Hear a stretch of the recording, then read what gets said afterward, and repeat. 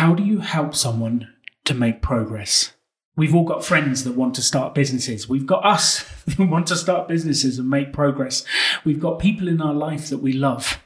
But how do you unlock it so they can make progress? For 10 years, my business partner Simon and I have been running Rebel Business Schools around the world and testing ideas, theories, strategies, and plans out to help people make progress the quickest way possible. This episode, the aim is to arm you with the tools you need to unlock yourself and those around you. The extraordinary belongs to those that create it. Rebelling against business plans and debt, rebelling against what society expects of us to build cool businesses, make money, have fun, and do good. Let's create something extraordinary together. Welcome to The Rebel Entrepreneur. Welcome back to The Rebel Entrepreneur. I'm super excited to have with me in one of the stranger setups we've had, my business partner, Simon, mi socio Simon.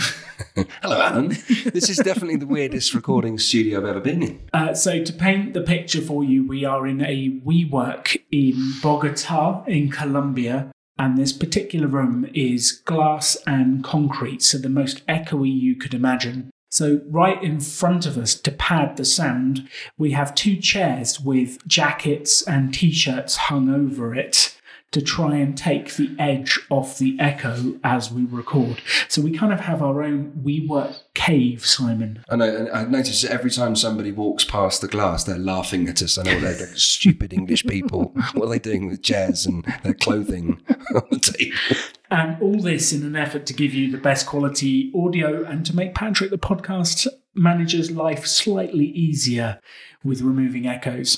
So this episode, the last episode was all about what I've learned through the coaching series. In this episode, I wanted to explore what Simon's learned through coaching people at Rebel Business School. And if we go all the way back to the beginning, Simon, you and I turned up in Weston-super-Mare on the Cadbury estate in a very strange woodworking empty warehouse type building with 40 people on day one that we wanted to help make progress.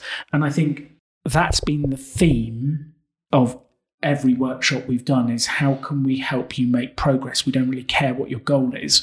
How can we help you make progress?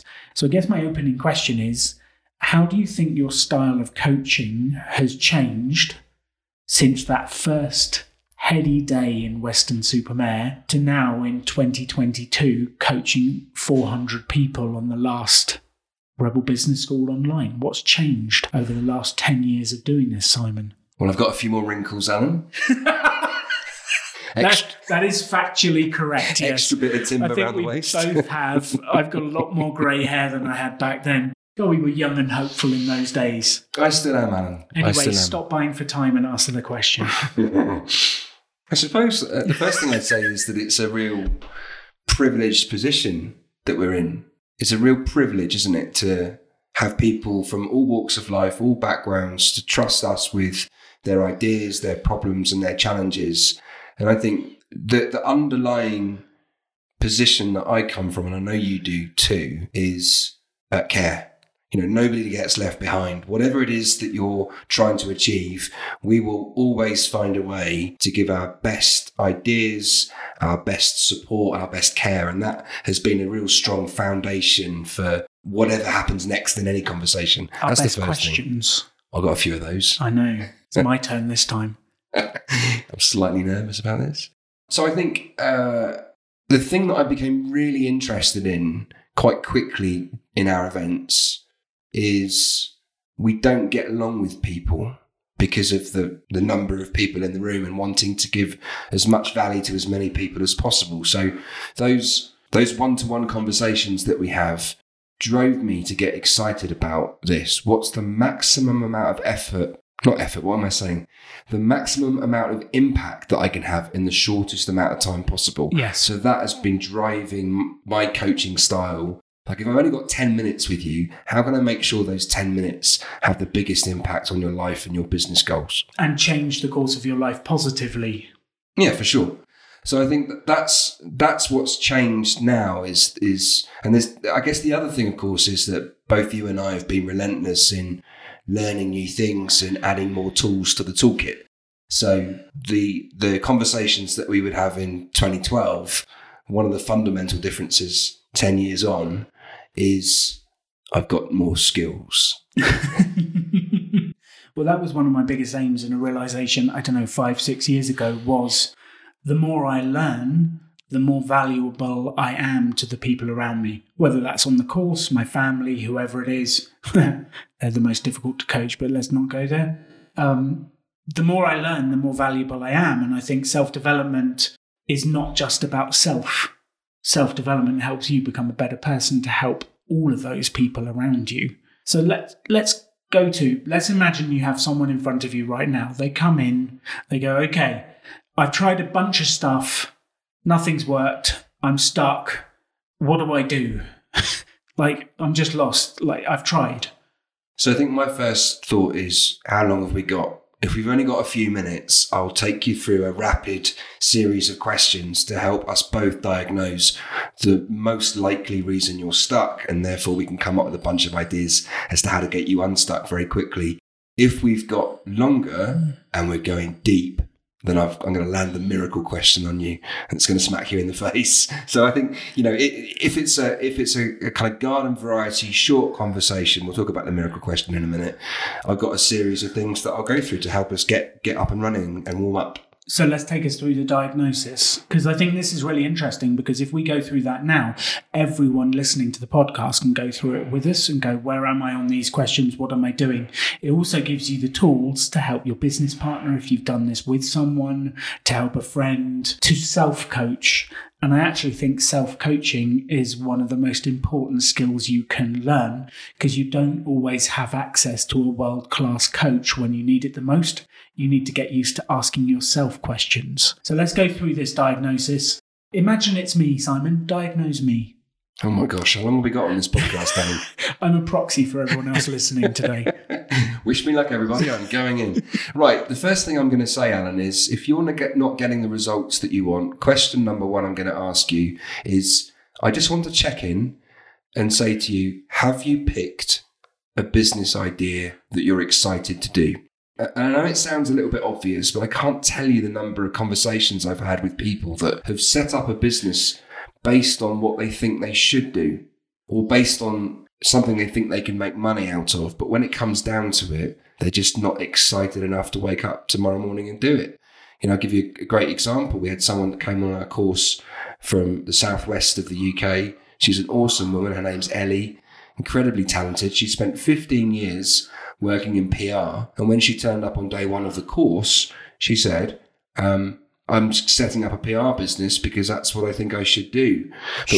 Yeah. But when you dive down, when I started talking about, what excites you and what lights you up, she said, well, actually, I've realized that art is what excites me. My dream is to become an artist, but I couldn't do that, could I?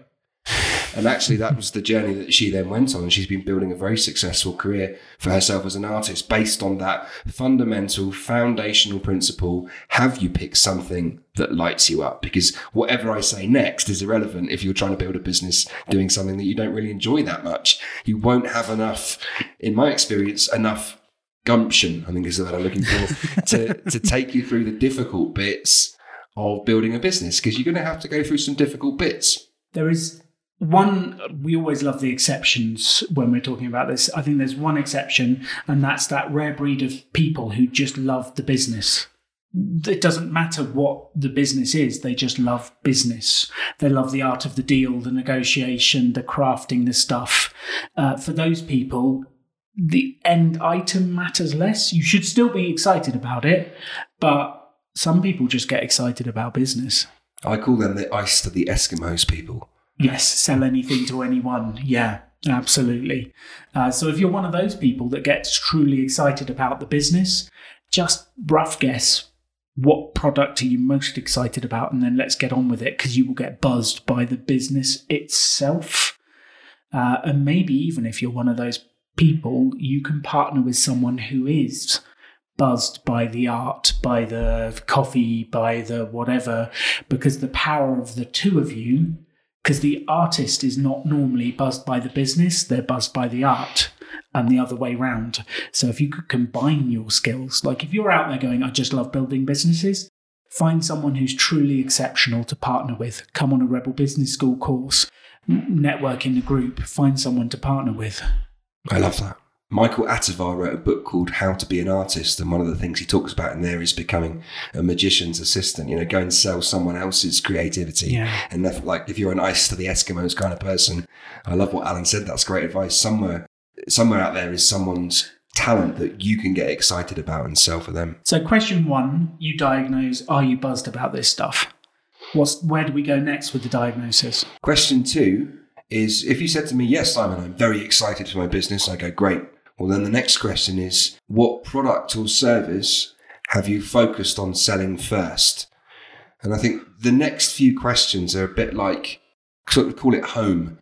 If you ever get lost and you're out in the wilderness with your business idea and you can't figure out how to get started or even how to get restarted, these questions are just as relevant if you've been in business 10 years or 10 minutes. Well, you can get lost at any stage on the journey, and then you can come back to that.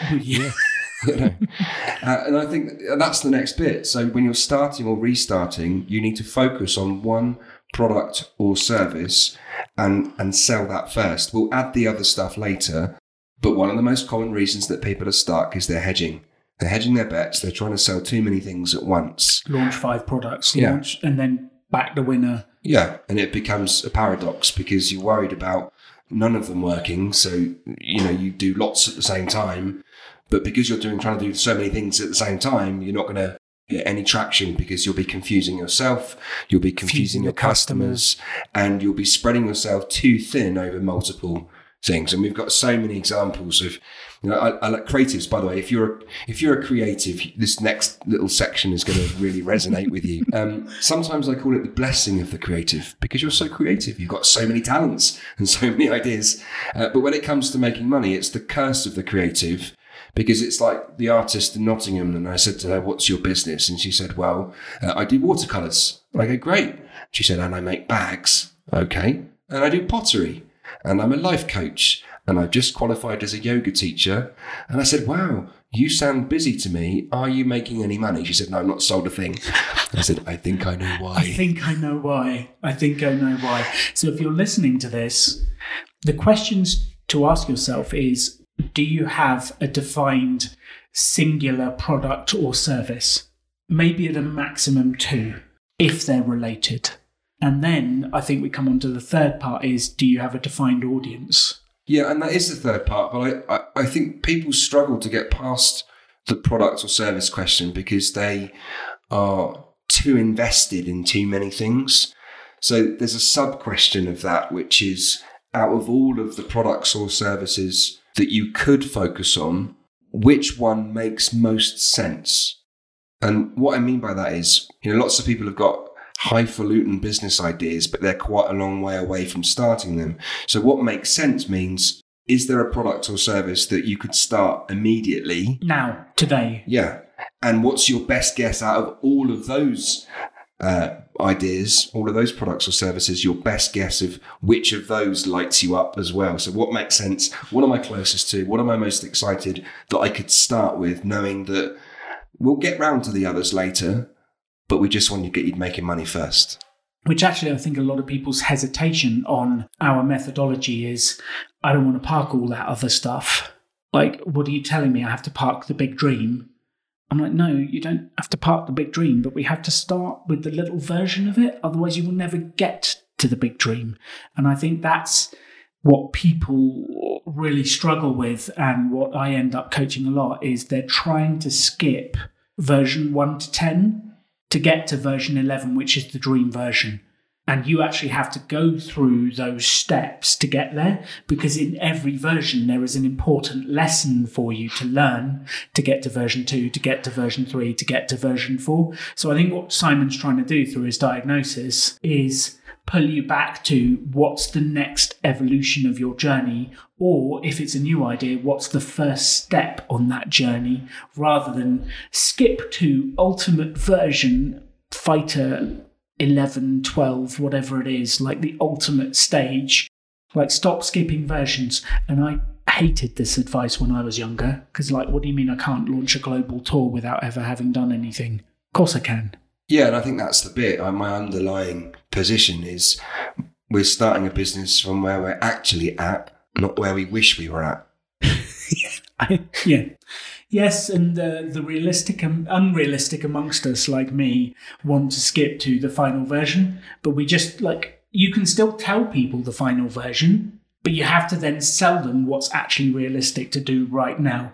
So I was always talking about a pop-up business school, running around the country, doing all sorts of stuff, but it started with a 2-week version in Weston-super-Mare. That's it. I had to run that 2-week version to understand, to learn, to get to phase 2, which was in a bigger version and a bigger version. And then I learned a lot from running a bigger version, and I was like, I'm not doing that again. Let's do a smaller version. And it changed and dwarfed and moved until we actually got to the version we got to. Yeah, and I think the bit for me is start with what's in front of you. The universe is presenting. Yeah.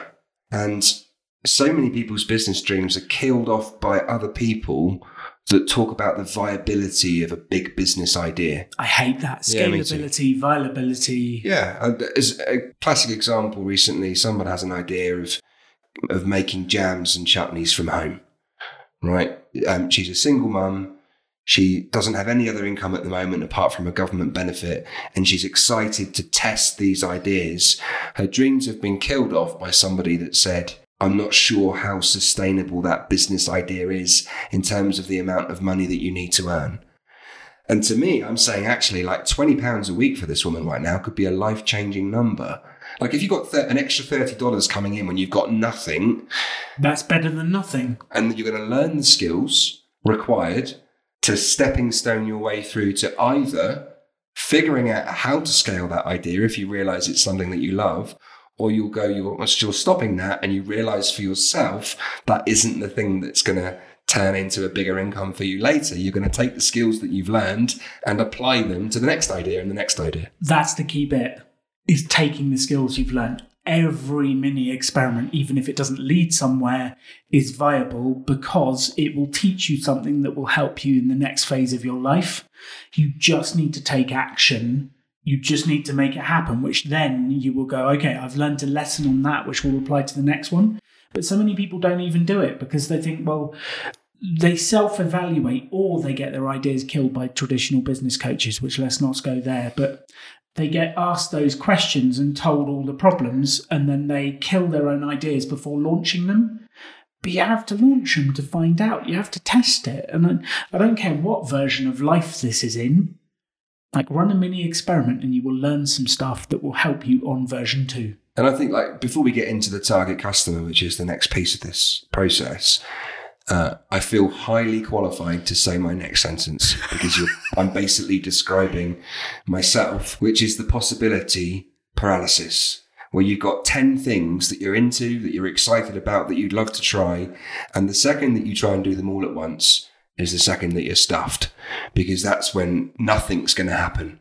So I think this process, and I think lists are a great way of doing this. And I quite often say to people, write a list of all your business ideas. List number 1 is hobbies. List number 2, hobbies that make you money. Like, that's cool. I'm very happy for you. Like, I still play music. I still get paid, £100, £150 a night when I do a live show.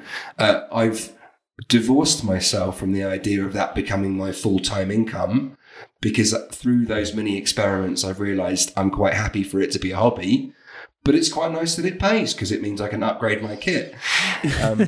So list number 1 is a hobby. List number 2 is hobbies that make you money. List number 3 is only going to have one thing on it. List number 3 is what your next mini experiment business product or service is. And like, if you worked for someone else and you brought in your hobbies and your hobbies that make money into the workplace, like imagine like you're working in a call center and you're passionate about carpentry, so you bring in the wood and the saws and the chisels to operate at your desk whilst doing your day job. I don't think your colleagues or your boss will be that happy. So don't do it in your own business. Like, separate out the time and go, this is the time when I'm doing my hobbies, but this one thing is the thing that I'm going to focus on right now for my mini experiment. And once you've got to that point, like Alan says, don't skip the steps, because the steps are there for a reason. Your next piece is, right, now I've got my product or service nailed. I don't have to stick with it forever. It's just, this is my next experiment, and I'm going to run it for a month or 2 months or 6 weeks or whatever it is. Now, once you've got to that point, you're ready for the next stage. What's the next stage, Simon? I'm sorry, Alan, we've run out of time. The next stage is, who is the customer who is most likely to buy the product or service that you've just chosen? That's the next stage. And you can't figure that out until you focused on one product or service. So this bit is all about saying lots of people might buy from you, but purely for the purposes of outbound marketing. And what I mean by that is the action that you're going to take to make sales, because people are going to come to you from lots of different and unexpected places. They're going to find you once you put yourself out there. But the action that you're going to take is only going to be in one direction. And that, I don't mean the band, I mean for marketing. What's your best guess of who is most likely to buy? And we're going to put all of our effort in finding those people and telling them about what you're doing. And this is the mini experiment bit where it's an experiment and we are going to get feedback. And I don't care whether the feedback is positive or negative. And actually, I think we should stop looking at it as success or failure or positive or negative. It's an experiment. We're testing a hypothesis. The hypothesis is these people will buy. And you will either find out they will or they won't. And either's fine. If they won't, then we choose a different target market. And the quicker you can iterate through target markets and find the two that are the ones that love what you do, you love working with them, the quicker you can get to building a business. The slower you iterate through target markets, the more bogged down you will get, the less sales you'll get. That's when you end up spending the first 2 years. I spent a year trying to sell to schools. I should have spent a month trying to sell to schools when I was doing it, and then realised quickly it wasn't the right angle. But I didn't. I dragged it out for a year. It's my worst year in business. I felt so lost at different stages. I didn't iterate quick enough onto the next target market. And if I'd have done that, if I'd have iterated quickly and found, housing associations actually like it, I'll sell to all housing associations, which is what I eventually did. But I didn't really need to go through the first 2 years of pain to find that out. I could have done it in 4 weeks, 6 weeks, 8 weeks, and iterated quickly on the target market. I love that, Alan. And you've just reminded me, actually, we had someone on a course recently, and I accidentally discovered a brilliant shortcut to identifying target audience. A target audience, I think, is the thing that people that have come through our courses find the hardest to nail down. Every entrepreneur does. Yeah. It's just, I still find it tough sometimes. Yeah, because I think we worry about whether we've chosen the right one or not, and then we get this fear of missing out. The FOMO of picking one target audience. Mm-hmm. Won't I be missing out on all of these other sales by focusing? But you and I know from the pain that we've been through that it's a red herring. That you don't get the customers until you focus. Yep. So do you want to hear my shortcut? Yeah, why would I not? So the demographics, and this is a word that people often use when they're identifying target audience, is a red herring. 18 to 25, female, blah, blah, age, blah. Geography. It's useful to understand, but people forget that they're not Marks and Spencers. They forget that they're not, I cannot reach every Nike. 18 to 25-year-old across the UK who is male. It takes people no further forward by understanding the demographics. The fastest way to do it is to figure out what product or service is most similar to yours that's already established. That's it. Give you an example. We had this woman selling beauty products. Lovely woman called Nisa. She came to one of our London courses recently. She's selling beauty products, and she said, well, who's my target audience? I think it's women between the ages of 16 and 75 who like using nice products that are not harmful to the environment. And I'm like, wow, that's a big audience. Tell me, who is your beauty products most like? Who would be your main competitors? And she named this brand, and I said, well, let's have a look at their social media profile. Because if you like buying this stuff, you're going to like also to try this your stuff. And I think that related product or service is an accelerator. Forget demographics, go straight to the product or service that's either very similar to yours or is related to yours. If you like this, you'll like that. Because there's a whole bunch of, there's thousands of customers waiting for you in their social media following, for example. Yeah, like I remember an author that came on one course and I said, well, like if they like X book, they'll like yours. And the one he named was Terry Pratchett. And I was like, excellent, we can find Terry Pratchett fans. There are forums, there are social media groups, there are every group out there. Go find them and get a sample of your book into their hands. And you will soon know whether they are the right audience or not. It's one of my favourite tricks. I love that. And I don't think we often focus on that strong enough. If you're listening to this, that's your question. What's the product or service that's similar to yours? Maybe a direct competitor, maybe not. Maybe it's a complementary one that you can go and find those audiences instantly and run your mini experiment. Screw demographics, it's a red herring. What product or service is most like yours or that yours complements best? That's your list of customers right there. I love that. So we've had do you enjoy it? Are you passionate about it? What's the one single product or service? What's the target market? If they have ticked all those boxes and you feel good, where do we go from there, Simon? The next question is, what's the size of the direct action that you've taken to put your product or service in front of the target audience? And I think, if I meet someone that says, Simon, I've picked something I'm really excited about. I've definitely focused on one product or service and I know exactly who my target audience is, but I'm still not getting the results that I want. I say this, how many people have you spoken to? How many emails have you sent? How many phone calls have you made? How many direct messages have you sent on social media to find your target audience? How many pop-up events have you done? How many conversations have you had? Networking events, pitches? And the answer is often none. Or 5. Yeah, or very little. Yeah. Because when we first start, we tend to do the opposite of what's required. As new business owners, like we tiptoe out into the world because we're a bit scared. We're a bit worried about negative feedback. We're a bit worried about what our friends are going to say when we put ourselves out there on Facebook. And, if we've got lots of people I meet, and I've been there too, have a fear of being judged by others, which prevents us from doing what's necessary. So we tentatively go, hello, I'm here. Would you like to buy my stuff? Whereas actually right at the beginning, we should be bellowing it out. We need to speak to as many people as possible. Otherwise the mini experiment isn't being tested properly. I think mini at this phase is the wrong word because it might be mini in terms of it's a 4-week experiment, but you need to speak to 5,000 people. And I'm not kidding. You need to get out there, send messages, share, go everywhere, go huge. The other one I found fascinating, Simon, the reason why people don't do this, which you can check this if you're listening to this, is this your reason for not going big? So many times people come to me and go, Alan, if I send that many messages, what if I get too many customers? And they're scared of the success. I know my response to that. What's your response to that? Well, it makes me laugh because when I first heard that challenge a while ago, I was confused because it was in a website. Someone published their website basically because I think bully would be a strong word. She said I bullied her to press publish button, but with love. And I'm saying push the publish button now. Push the button. Push the button. She said, but what if people see it? And I said, well, that's the idea, isn't it? He said, yes, but it's not ready.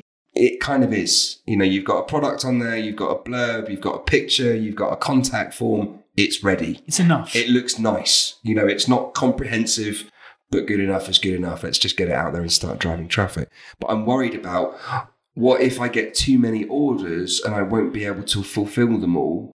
And I think my response is 2 things. Number 1, you won't. You just won't. Fact. Yeah. I don't think I've met someone who's had like 5,000 orders in the first week of launching the website. Alan, we've been in business since 2012. We came up with the idea in 2011. It's only happened once where I've been genuinely concerned about our ability to deliver what we sold. And that's recently.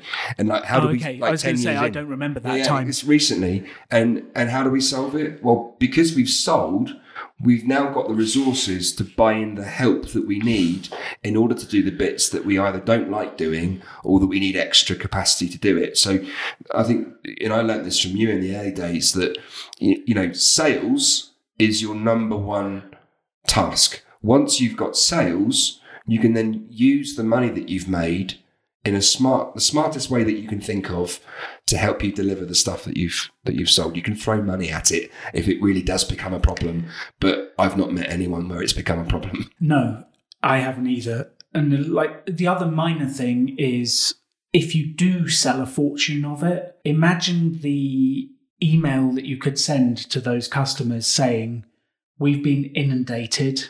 I'm really sorry, you're going to have to wait 2 weeks, 3 weeks, 4 weeks for your order to be fulfilled. What's that going to do to your customers' desire for your product? Yeah, I love that. My other response to this is, at this moment in time, it's a fear. It's something that you've made up in your head, so it's not real. It's very difficult to do something about a thing that isn't real. We're really good at dealing with things that are real. We figure it out. We're humans. That's what we're designed to come up with new ideas and figure stuff out and learn new things. Baby. Yeah.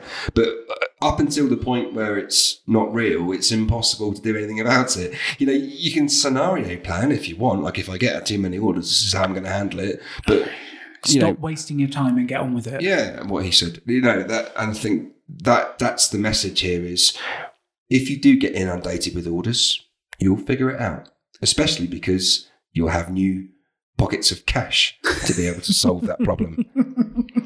Let's make as much money as we can, Simon, and take care of the rest of our problems in style. That's it. So that's the sort of the foundational diagnosis of a conversation about business. I'm not getting the results that I want from my business. And I say to people, you don't have the right to say your business isn't working yet until you've been through those 4 steps. And the reason for that is I've met so many people over the years with very average business ideas and very average marketing execution, killing it, doing really, really well, because they focus, they know who their target audience is, and they've taken lots of action to promote. So once you've done all of those things, now we can have a different conversation. If you look us in the eye and go, yeah, I've focused, I've taken loads of action, I know who my target audience is, and I definitely love this thing. Now let's have a different conversation about the target audience. Is it the right one? The product, is it the right one? The marketing, is it the right kind of marketing? But price, we don't get there yet. All the details. Until you've done the foundational stuff. And this is what I call home. Let's come home first, go through those 4 steps. And if the answer to all of them is yes, I've done all of that stuff, and then we go back round it again and go, right, is it the right product? Is it the right target audience? And how can we improve the marketing action that you've taken? So, Simon, we've spoken a lot about business here.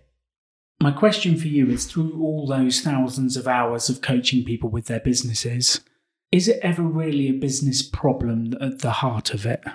I think the thing for me is that you could give someone the best starting a business strategy on planet Earth, and I happen to think we do.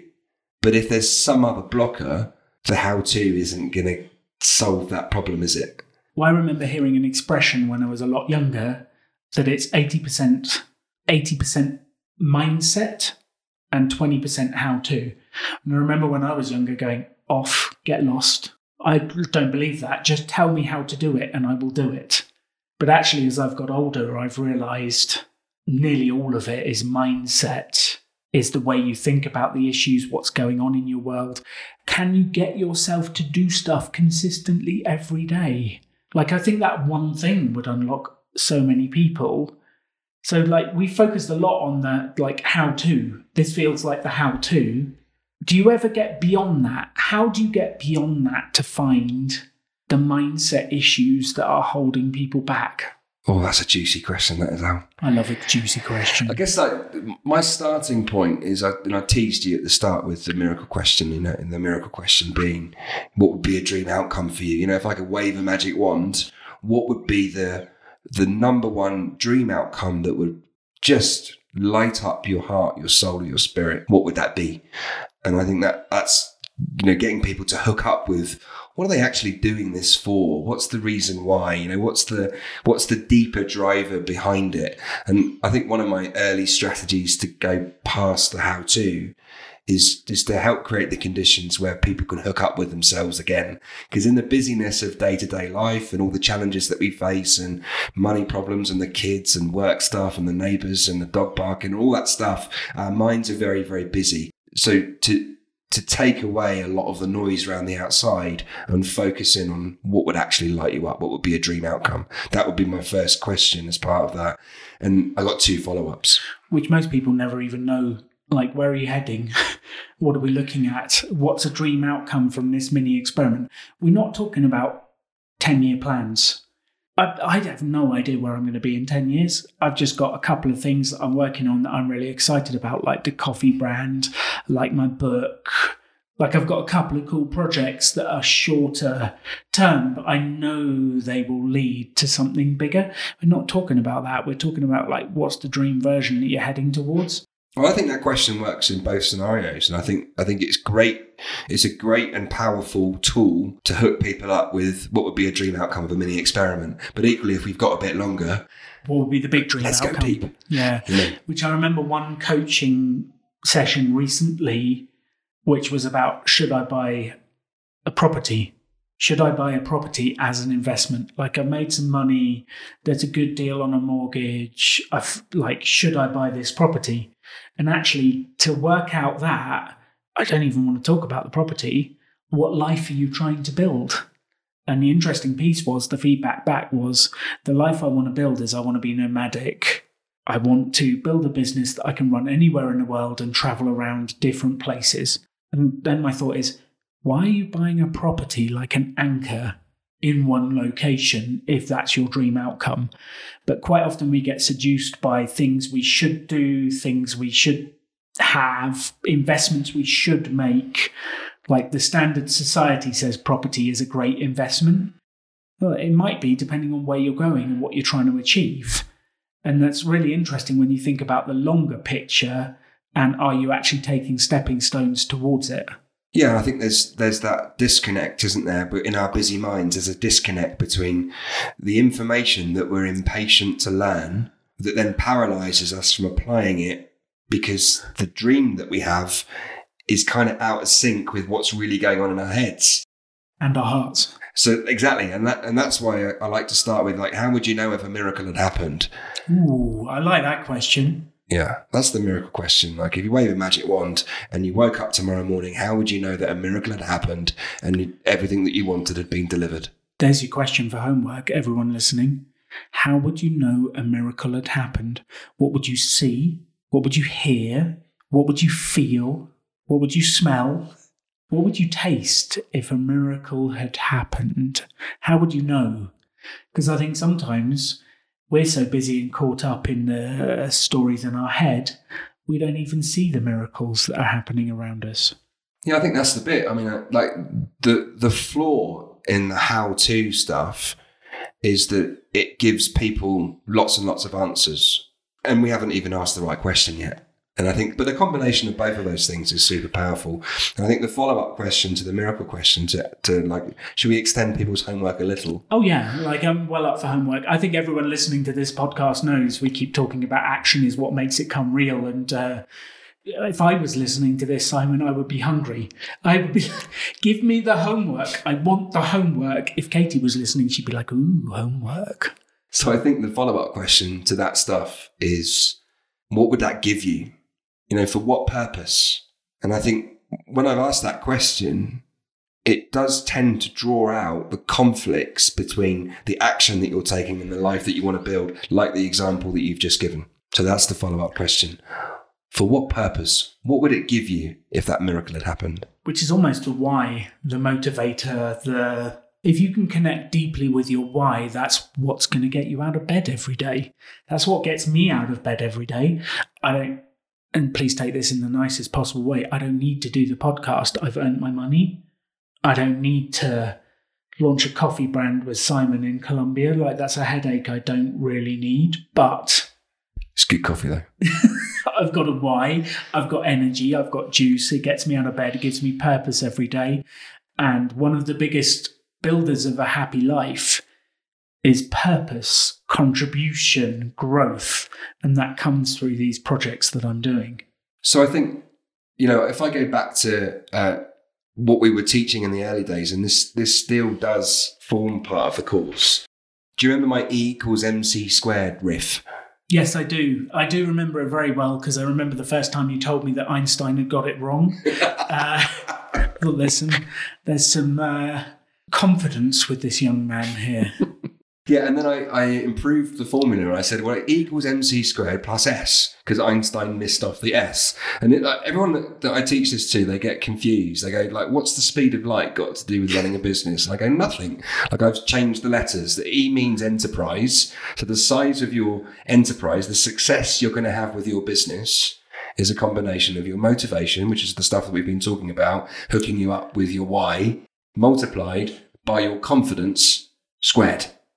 Plus S, skills, learning new stuff. And I think this is something that you're really passionate about, self-development and about education and about taking the steps necessary to learn the skills to get better at stuff. Like, for example, if you hadn't learned how to sell, would we be chatting here now? No, we would not be sat where we are, given the journey I came on from being sat outside crying because I couldn't make sales calls to being confident enough to ring pretty much anyone and have a chat with them.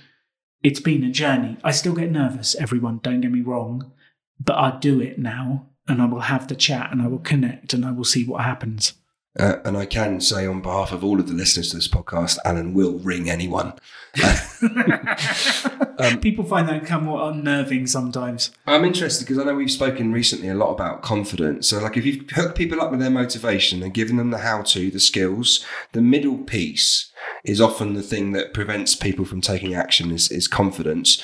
Do you still think confidence is the bit, or do you think there might be something else? Well, the question I ask is what's stopping you taking action? And then that digs into what actually it is. And so often it is, like if we took Christina on the coaching calls, which you're going to hear this coming up in the series, is going to be really fascinating.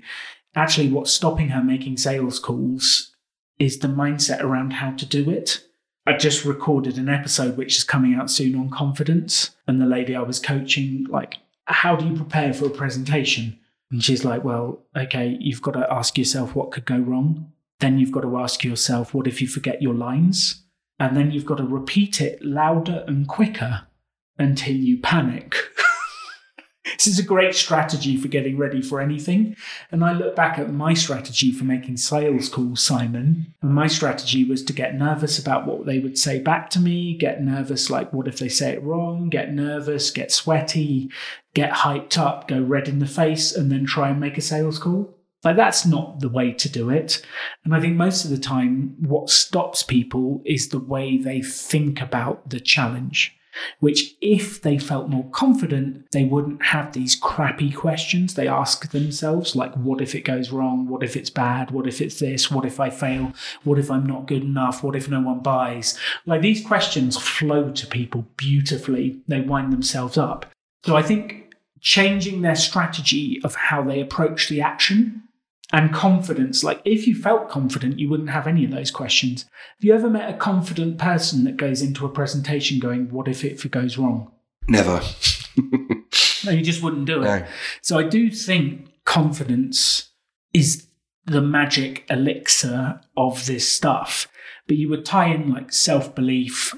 It's such a big subject. It's the way you speak to yourself. It's the way you think. And sometimes confidence is a lack of negative questions. Yeah, be kind to yourself, folks. That's what I hear from Alan say. Instead of asking yourself, what if it goes wrong? I love the question, what if it goes right? You can replace the stuff with more positive What if I have things. fun?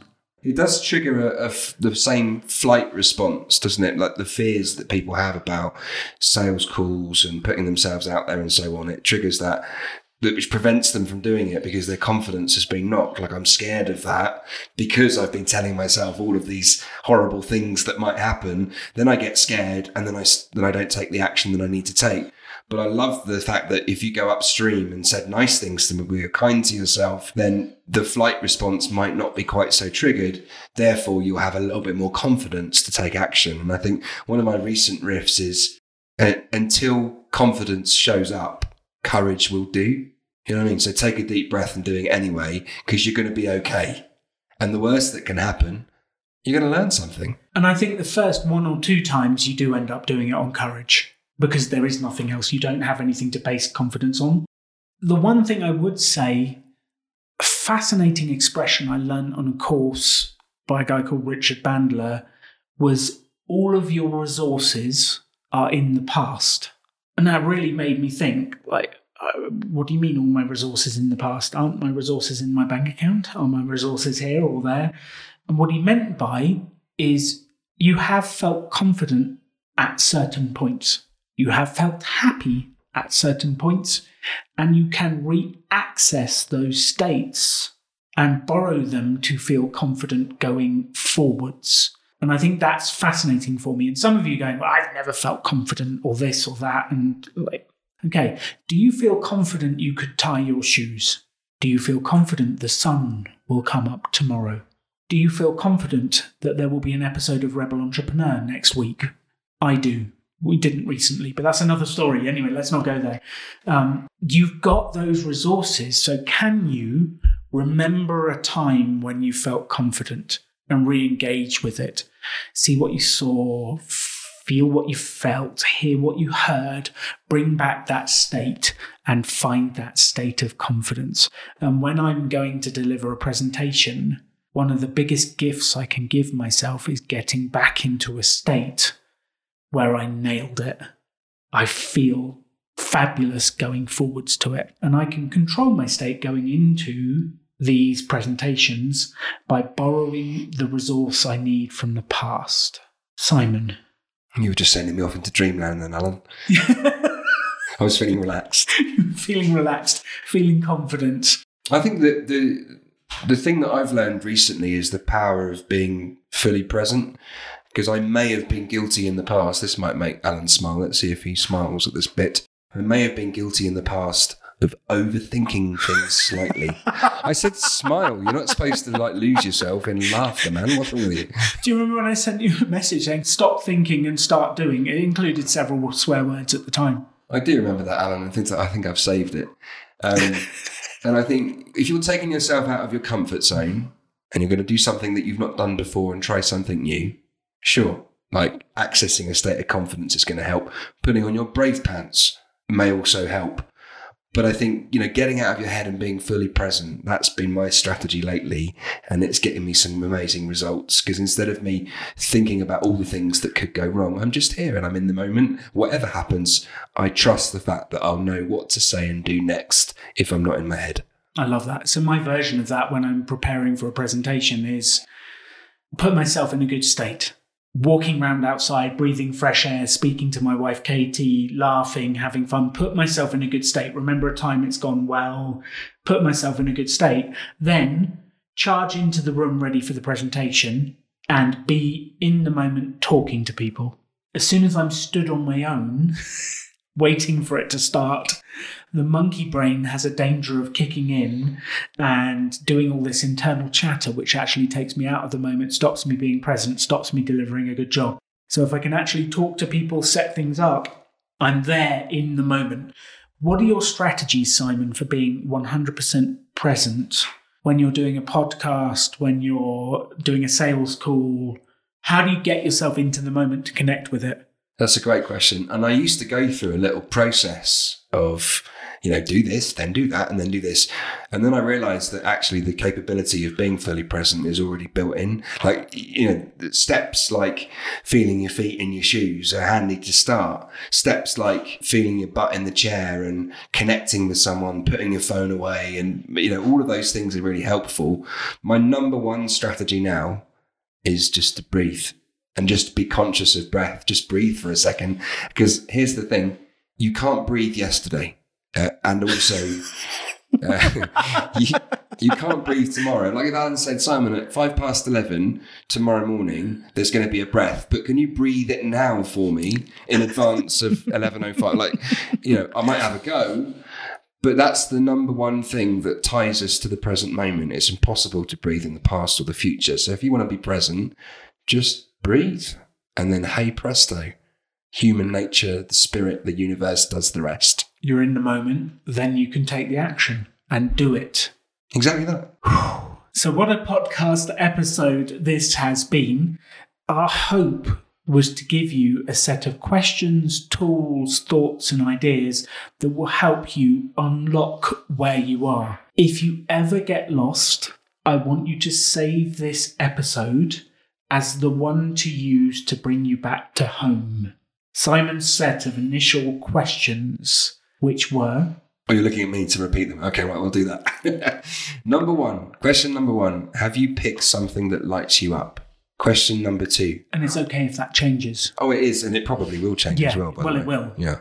Question number two, what's the one product or service that makes sense for you to focus on selling first? If there's 6 on your list, slap yourself and then choose one.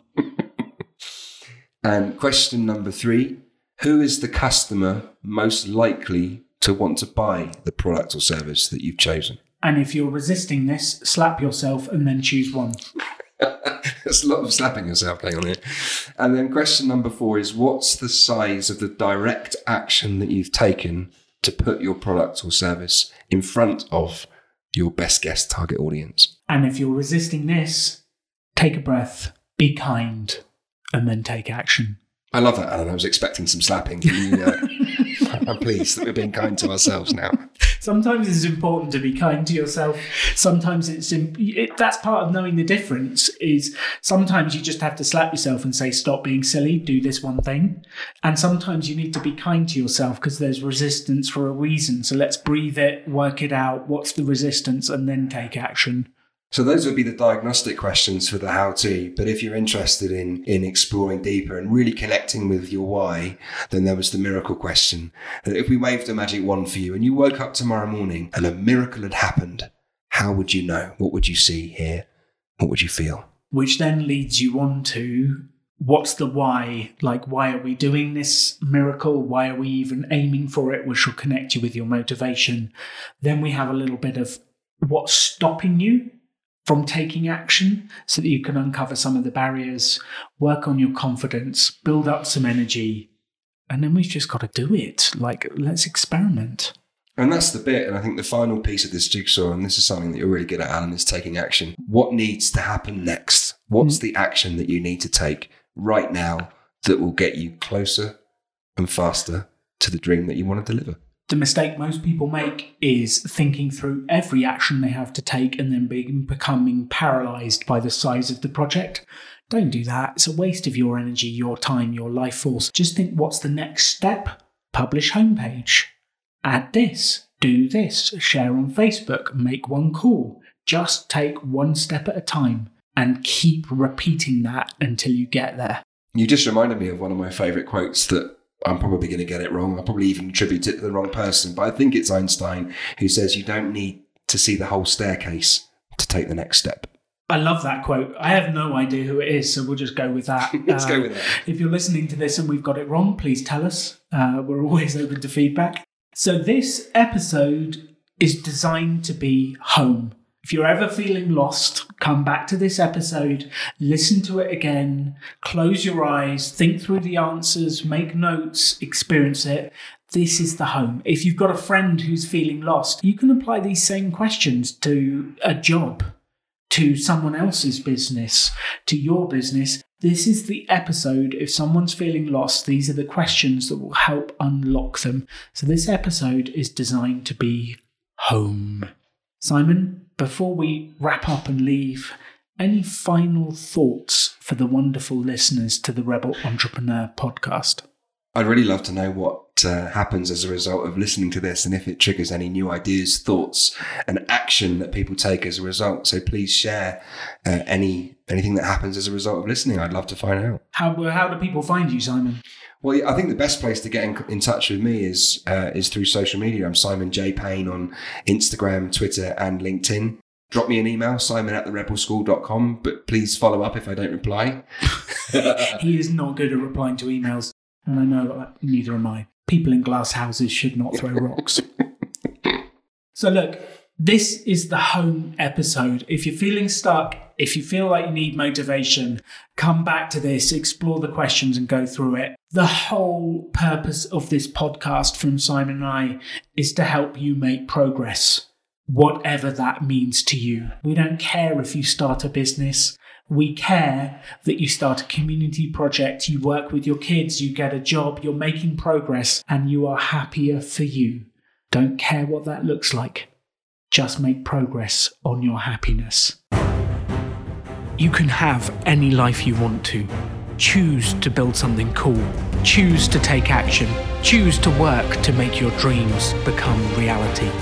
Stand out. Be different. Be yourself. Be a rebel entrepreneur.